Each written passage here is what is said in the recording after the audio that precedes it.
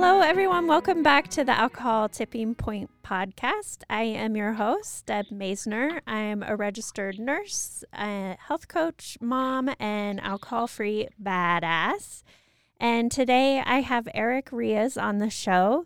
He is a men's coach and interventionist. He has his own podcast called Hearts Over Everything, and he is the owner of Big Mood Mental Health, which is also a sober advocacy group. So welcome, Eric, to the show.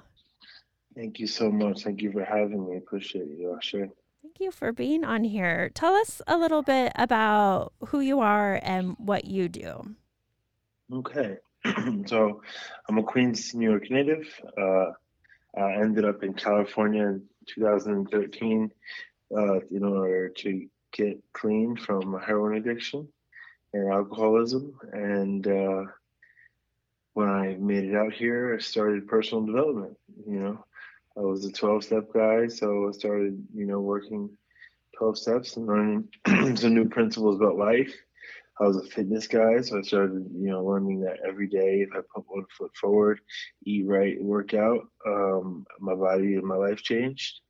And that just became a metaphor for life. I just kept going, kept getting certifications, kept getting trainings, and it became, went from, coaching modality to coaching modality, kind of just enhancing what I do. So it was like fitness and health and wellness and health and lifestyle and mindset.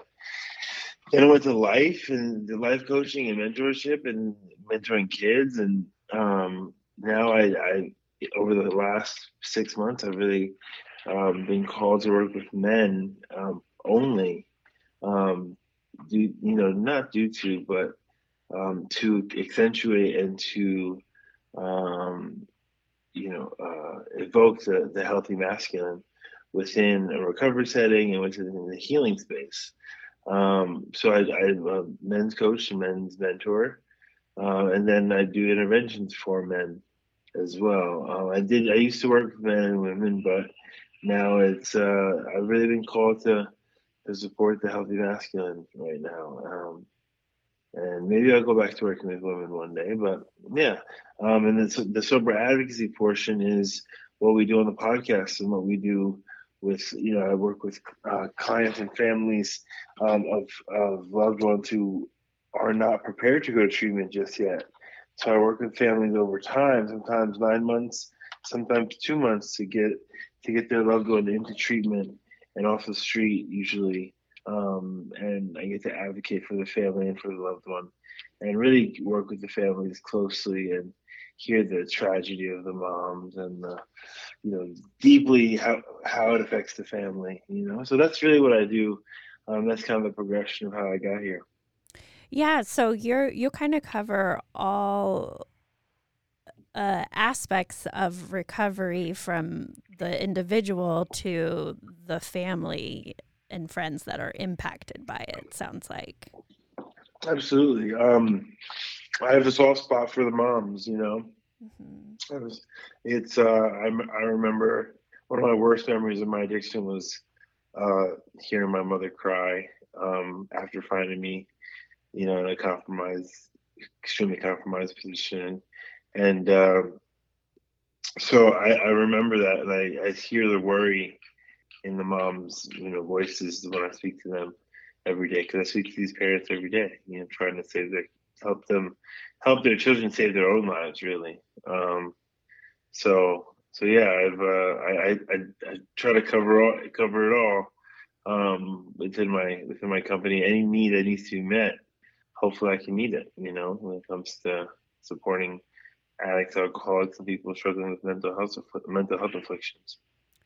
Yeah, that you're really giving back.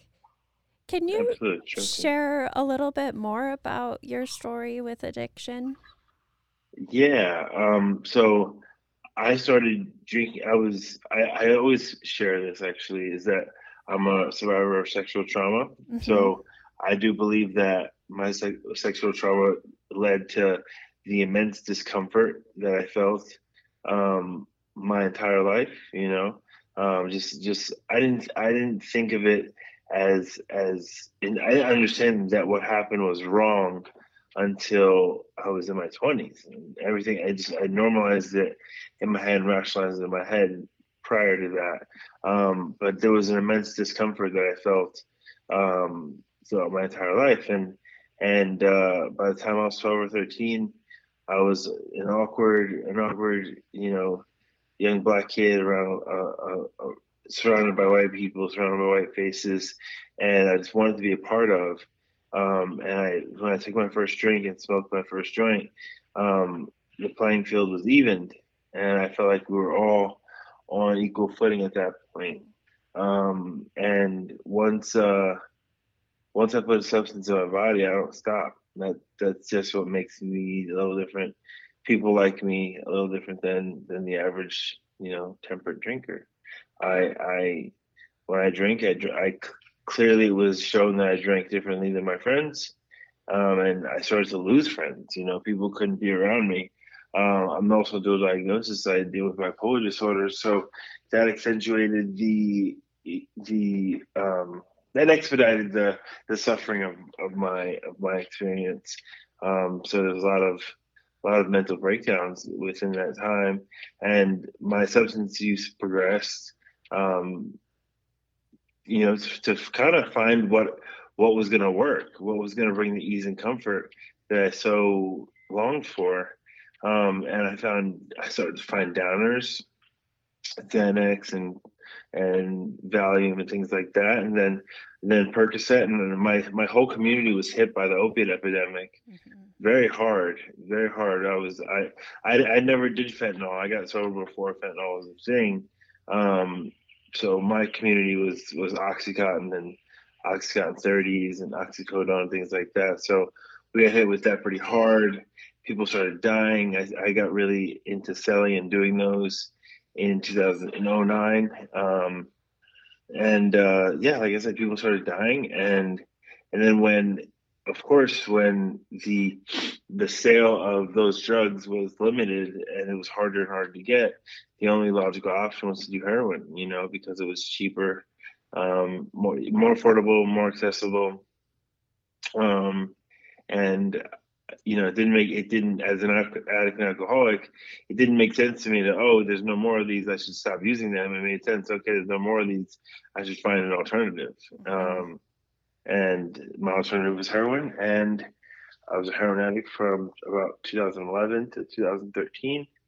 um, Lost a lot of friends, still losing friends, um, almost went to prison, and was fully living the street life in the projects and in New York City. A lot of very cold winters and very cold summers. Mm-hmm. Um, so yeah, that was what my addiction looked like, and had the opportunity to get sober. I have very loving parents who supported me to getting any treatment, which that's why I love to work with the families, because I come from a family of loving parents who wanted me to get help and supported me in getting help, and were willing to spend any amount of money and to do anything in their power to get me help.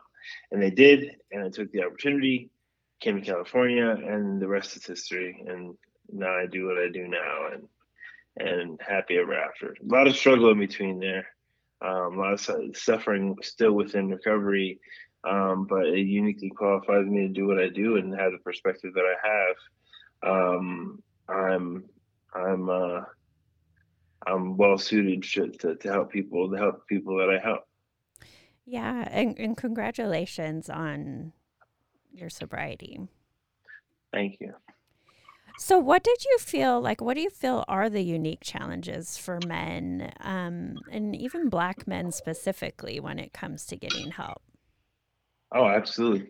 Um, I think I think less now more than ever, the understanding that we need help, and there's an immense amount of pressure on men that we don't acknowledge. It's just expected that we handle our business, right? But we're meant to provide for our families, where with an economy that doesn't pay more but expects us to work more, work jobs that are unfulfilling, raise children, and we're supposed to be present for our children, and we're supposed to do all this easily. It's supposed to be easy, and deal with mental health, and deal with life, and suck it up. Mhm.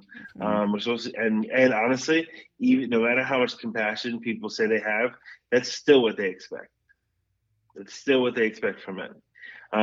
So what my goal is to speak openly and freely about mental health with zero reservation. I speak about my mental health challenges and my mental health experience with zero reservation. So other men can say, "Hey, me too," or "Wow, he talks about it. He has no reason not to speak about it." He's open, open book about it. I get to be at least a little bit more open. I get to be permission for other men to share.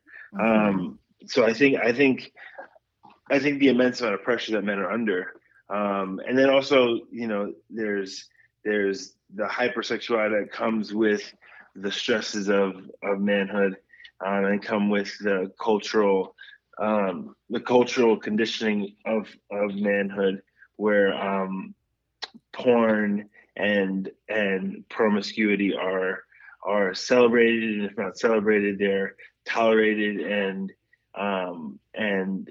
accepted by us as men, and by almost by everybody, that, like, everybody watches porn, every man watches porn and masturbates once a day or 4 times a week, and that's just common, business as usual. And I just think, in my opinion, that it's diminishing the male chi. It's diminishing our energy. It's dimming our light, and it's providing a skewed perspective of what sex really is.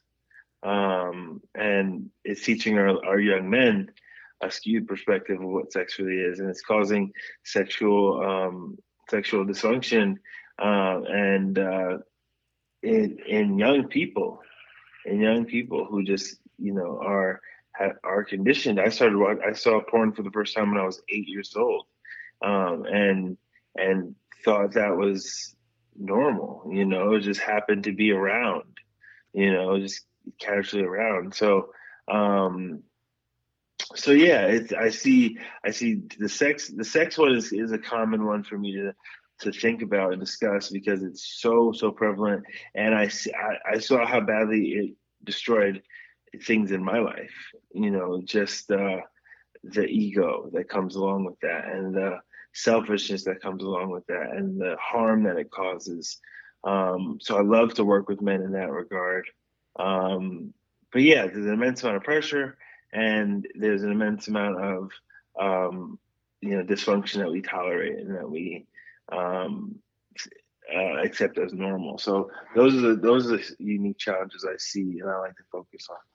Yeah, those are really interesting and something I haven't thought about before. Like, so you're saying there's like a stereotype for men to be like hypersexual and like prove their manhood through sexuality, and is that what you're That's what saying? honestly that's what I'm theorizing, Mhm. because if you look at the culture, what men are willing to do, the lies that are willing to be told, and the how quickly we're conditioned, and how normal it is to cause harm in order to satiate a carnal urge. Mm. We're willing to just lie to women, casually, and the whole idea of ghosting. Women do that too, but and ghosting and gaslighting and all these things that men do, we go so far to do, and this is something that I've done, so I know.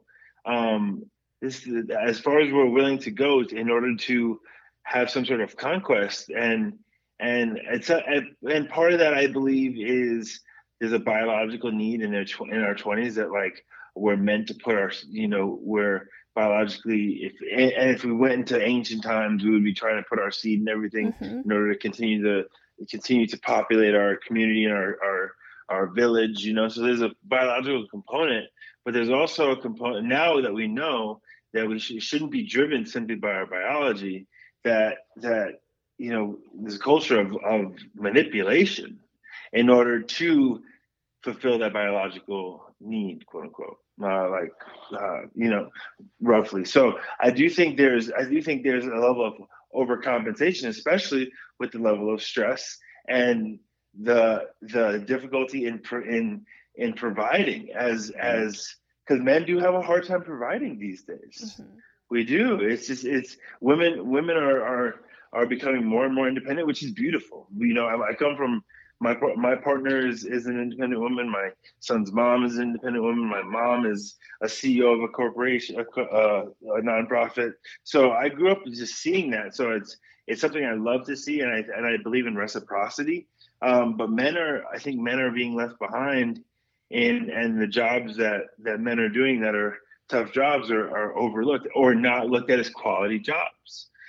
So there's a lot of stuff there's a lot of pieces going on. And Mm-hmm. by the way, men are not victims. We're not victims. We get to take responsibility for all of this. We get to take responsibility. This is because there may be circumstances that are out of our control, but we own all of the healing. We own all of the healing. So for me, it's not like, oh, woe is men, because even as a black man, I'm still privileged. Even as a black man, especially coming from the family I come from, I'm most definitely privileged. But there is we do get to take responsibility for all of the healing that comes along with this. So yeah, sorry to go off. No, I'm so glad. Like, I want to have other perspectives on my show, and just and hear from more men and black men, and so I appreciate having the conversation. And so you talk about toxic masculinity and the pressure of being a man and having to provide and be manly, whatever that looks like. Being unique to men, like a unique challenge, and that means not showing weakness or asking for help, especially with addiction or drinking problems. Absolutely. And also, I say this all the time. It's becoming quite redundant for me to say, but it's a principle that I believe in. I do not think toxic masculinity is the primary problem. I think the absence of healthy masculine leadership is the problem. So many men grew up with fathers who are not emotionally intelligent, who worked and didn't pay attention and didn't love on their children and were not emotionally available. And men had to do a caricature of what they thought manhood was and manhood is. So we're doing this dance of the idea of what we think manhood is, which comes out in a toxic manner. But if we had healthy masculine leadership, if we saw men being integral, not cheating on their partners, staying in the family structure, raising their children, empowering their children, loving on their children. Like for me, I have two boys, and my partner has a son who I will potentially be raising. So there's many children for me, many young men for me that I get to pour into, and I get to show what masculine can look like. So they don't have to pretend to do a play of what they think masculine is, because it ends up with hypersexuality. It ends up with hyperaggression, not being able to conduct emotional nature. Violence. It comes out in all those ways that it came out for me, and we see it culturally play out. We see it culturally play out in many communities. It's not just the Black community, but it's particular in the Black community. But we see it in every community. So I don't think it's toxic masculinity. I don't think masculinity is the problem. I think it's the absence of the healthy masculine and healthy masculine energy. I'm not talking about genitals. I'm talking about the energies of it. So I think it's the absence of that healthy masculine energy that is the issue. So for me, I started men's groups. I have a men's group that meets every other week where men come together, men come together. We help the community. We raise money for our community. We come in and we have different facilitators. Each facilitator brings his own emotionally intelligent lesson for the week, and then there's open sharing, and every man in the group gets to share. And I want to open up more and more of those groups all around San Diego and do them online as well, so we can start exemplifying healthy masculine for one another, and for our children. And if you don't have children, if there's a young man who doesn't have children yet, he can see, wow, these fathers are showing up for their kids, and these men are showing up in their businesses with integrity. These men are showing up in their community with integrity. So that's my theory, and I say it all the time. But we blame it all on toxicity, and I don't think masculine is inherently toxic. Yeah. So important. So it was so interesting how you said like men are just, and it starts when you're a boy, like you're just doing a a caricature of what you think it means to be a man. And sometimes that is getting wrapped up in drinking culture. Are you still there? Sorry, I put you on mute. Absolutely. That drinking culture, beer culture, and sports culture Mm-hmm. is most definitely, and there's nothing wrong with, if I always say, if you can drink like a normal person, quote unquote normal person, if you can limit yourself occasionally, and drink with moderation, I'm all for it. I'm all for sovereignty.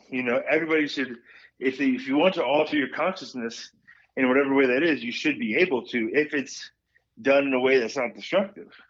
Mm-hmm. But there is definitely a beer culture and a drinking culture and a sports culture where men come and quote unquote bond, and also quote unquote and also drink to excess and fight and can destroy, and are destructive and not productive. And so I do think absolutely, the trauma of the abandonment of the fathers or healthy male role models lead to a void that needs to be filled, and alcohol usually fills that void. Mm-hmm. Or some sort of substance, or sex fills Mm-hmm. that void. Even for a man who's not an alcoholic, it could just be the sex that fills that void. And so what is healthy masculine leadership and energy? What does that look Ooh, like? I don't see that's so subjective, because I know what it doesn't look like. It doesn't look Okay. like manipulation. It doesn't look like what it does. Actually, what it looks like is integrity. Mm-hmm. That's, if we could put one word onto it, it's integrity. It's showing up in alignment. It's showing up keeping your word.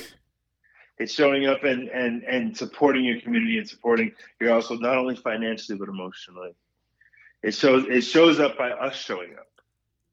That's what, in my opinion, the healthy masculine energy. And also, it's the when I say healthy masculine leadership, I do think leadership is part of the healthy masculine.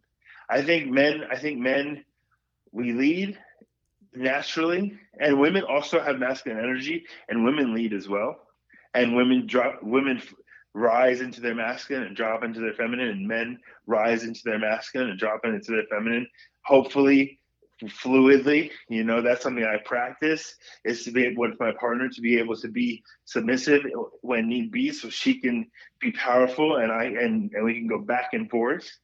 I think there's a healthy dance to be done, but the healthy masculine can look different. But I know it's not. I know it's not taking advantage of people. I know it's not being there for your children. I know it's not a pissing contest. Mm-hmm. That's what it isn't. Yeah. Wow. So interesting. So going back to your work that you do with addiction, what would you say are your top tips for anyone looking to change their? I kind of focus on alcohol, like their relationship with alcohol. What would you Yeah. say are your top tips or advice you have for someone? This is gonna sound so crazy. Let yourself get desperate. Let yourself get desperate. I wish, with all the addiction that I've seen personally, professionally, all the people who struggle and all the families I work with, we rob people of their suffering. So we got to let people get desperate. So if we're if we're interrupting someone's suffering when they're not ready, it's not going to click. This has to be done with the desperation of a drowning man. In order, if you're the real alcoholic, right? If you're like the alcoholic that cannot stop, and no matter what, if you're the heavy drinker, it's still the same. It's how well do you want to be? That's what a sponsor once told me. She said, Eric, how well do you want to be? How badly do you want to feel better? So first tip is don't rob your loved one of their suffering, and don't rob yourself of your suffering. Keep going until it hurts enough, and then when it hurts enough, I promise you'll do what you'll do what you get to do to shift. So that's probably the biggest number one thing is Viktor Frankl speaks about the unique opportunity to suffer, and I don't. That's not missed on me. That's everyone gets their turn, and with alcohol, feel all the pain, and if you're not in pain, and then it's working for you, and if it's working for you, why stop? If you can drink and alter your consciousness and be okay and like really be balanced, then it's working for you. But if it's not working for you, think of that pain and how well do you want to be. And if you want to be well, then you're willing to seek help and you're willing to change behavior. Yeah, and I just want to maybe emphasize that you don't have to hit rock bottom. But it kind of sounds like, yeah, go ahead. Bottom is different. Bottom is different for everyone. Mm-hmm. And my job is to lovingly interrupt loved ones so that they don't have to hit rock bottom. But in my experience, everyone has to hit a bottom. Their bottom may be emotional, it may be spiritual, it may be homelessness, it may be progression of addiction where it goes from alcohol to substances. But rock bottom is relative. So for me, I've hit some bottoms sober, and those sober bottoms were not homelessness and were not like bankruptcy. They were spiritual bankruptcy. There were places where I was so out of alignment with who I was as a person that I couldn't take it anymore, and I had to do something different. And so rock bottom, it doesn't have to be homelessness, but when you start looking in the mirror, and you're really not liking what you're looking at, that could be your bottom. You can still have your job, you can still have your kids, you can still have everything. But when you're looking in the mirror and starting to make deals with yourself, lie to yourself, compromise your values in order to rationalize what you're doing, that may be your bottom. Yeah, that's a good point. Appreciate that. What would be some of your other? Well, it's kind of interesting that you brought in family when you were, and I think probably just with your work as an interventionist. So maybe I'll go back to that. Like, what does it? How does that work? What does it mean to be an interventionist? What does that look like? Hold on one second. Let me fix my headphones. What it looks like is loving interruption. That's what it is. It's a loving interruption of the detrimental behavior that's causing the suffering. And we get to, the family and I get to frame all this for the loved one to show that it's not working. Based on results, what's working? Based on results, this drinking is not working for you. We have the whole family together. We have mom, dad, grandma, grandpa, your daughter, your son. We have everybody here to let you know, and we're not guilt tripping anybody. We're writing love letters to our family, and we're saying, hey, we love you so much. We're watching you destroy yourself, and we're lovingly interrupting that experience. So that's what intervention looks like. That's the best way to put it. It's a loving interruption. It's not a guilt trip. It's never a guilt trip.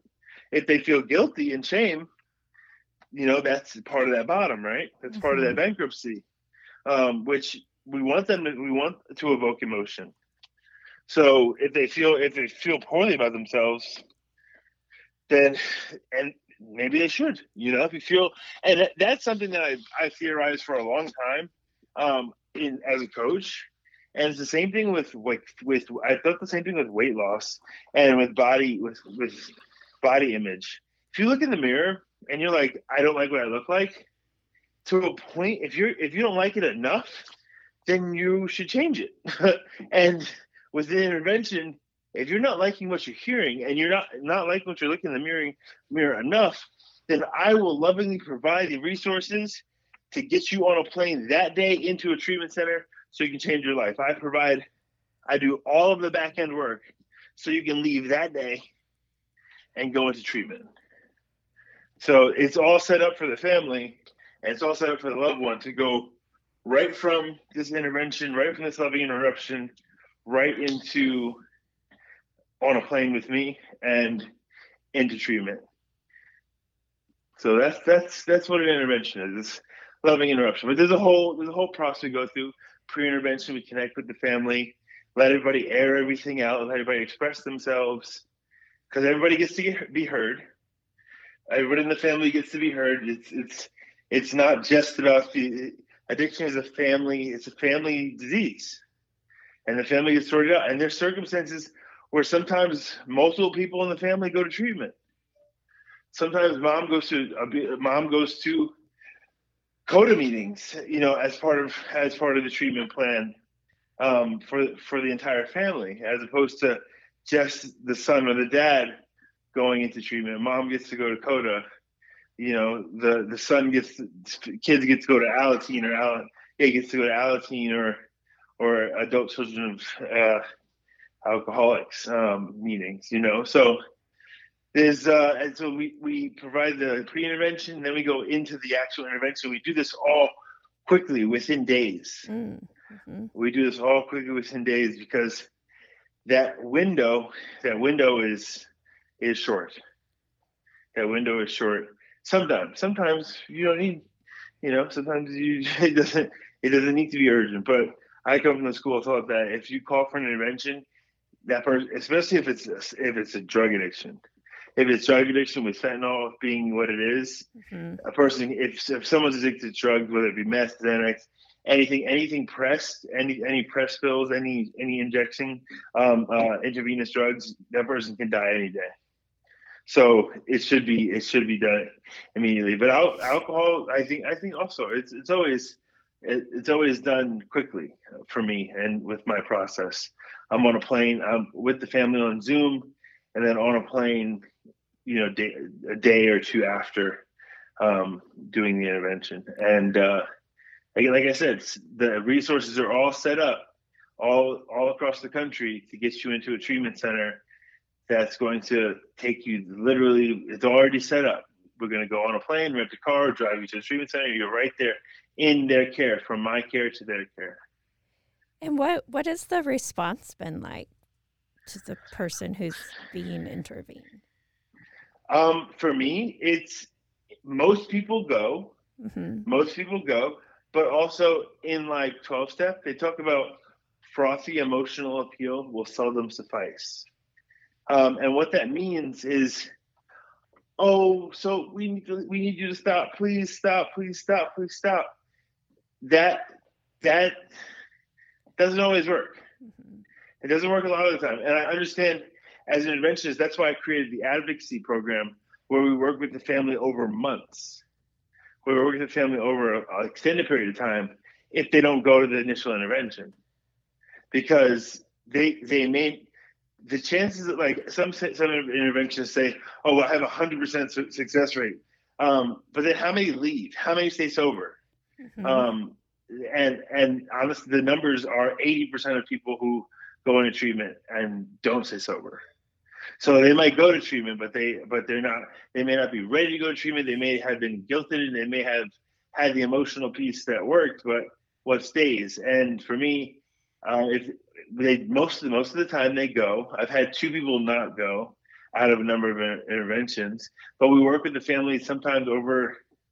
I work with families over 9 months to get their loved one into treatment, or to get a conservatorship, or to get the loved one into better care. And I'm willing to do that. I'm willing to work with the family over a long period of time to get the job done to save their loved one's life.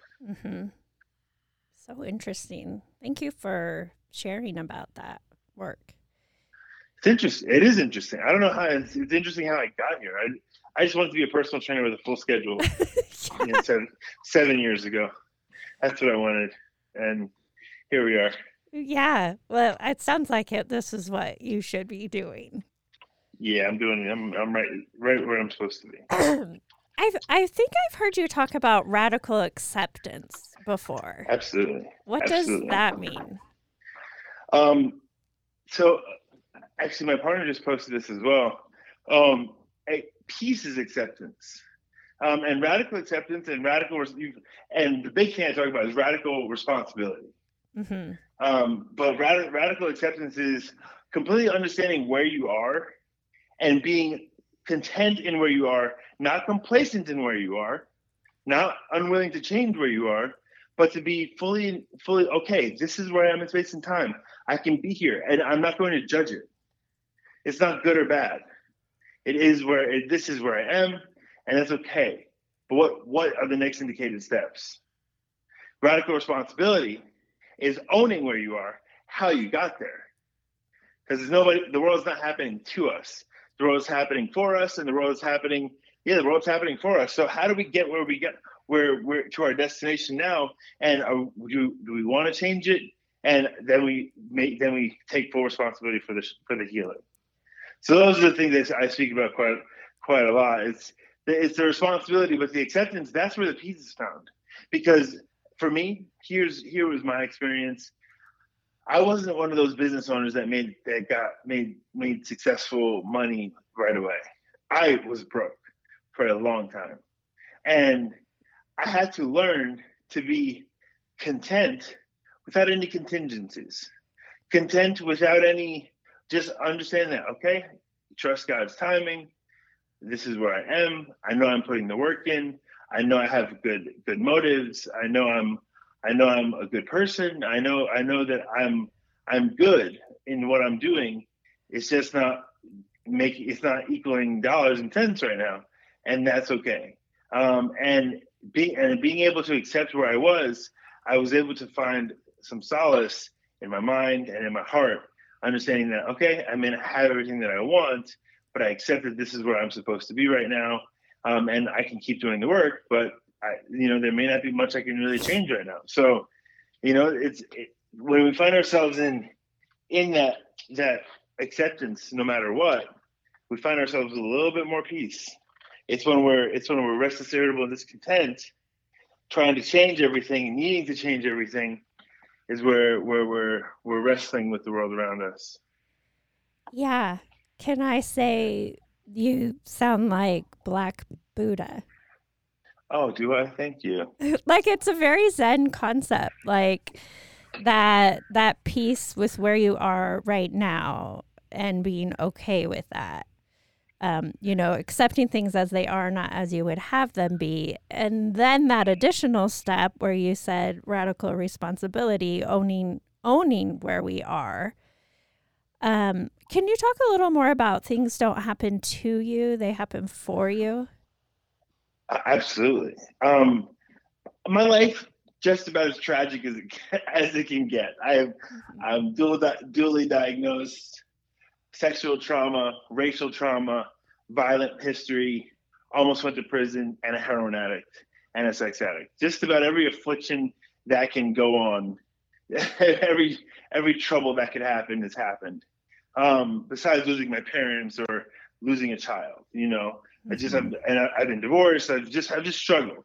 But it's all made me who I am today. The words that I'm saying right now are words that come from my experiences, and my experiences uniquely qualify me to help others. So life's happening to you if you're not finding purpose in your pain. But when you find pain in your purpose, when you find purpose in your pain, you are prepared to be of service to the world around you based on what you've experienced. A friend of mine is a womb coach. My partner, actually, she works in the womb space. She works in womb health and women's health. And she had a tragic experience where she lost a baby, and it's just tragic. This is about one of the most tragic things that a woman can experience, right? As we all know. And I told her, I said, this is now when you're helping women heal their womb, this is just another piece of the puzzle that you can provide service and you can provide support. So all those tragedies that happen perceivably to our lives and to us can be shifted on their head and used to serve others. If you are evoked enough to do that. Some people don't feel they can be of maximum service with their struggle, and they stay in a victim mentality. But if you shift it and say, okay, now I know better, now I can teach, now I can mentor, now I can do this with it doesn't have to be a coach. You can do this with your children. These are lessons you learn. So your children, you can shift a generation with things that have happened in your life. You can shift generational curses. Say, I know this happened to me. This happened to me. So now it's something that my child may not have to struggle through or suffer with. So it's all happening for you. Yes, like you didn't get that job. Yes, it wasn't for you. That job, there's a better opportunity for you. Those disappointments. Yes, it wasn't for you. Something better is there. How can I serve? How can I serve? And that's another way to get out of yourself and to find yourself not suffering, is to be into a place of like, how can I serve my community? And I wasn't always like that. That's new to me. That's recently through some work I was doing, was I like, okay, I get to serve my freaking community and I get to like be of impact. And even though I was coaching, now I look on a more grand scale, and on the podcast, it's like, these experiences can now be the permission for others to say, okay, me too. I can make it as well.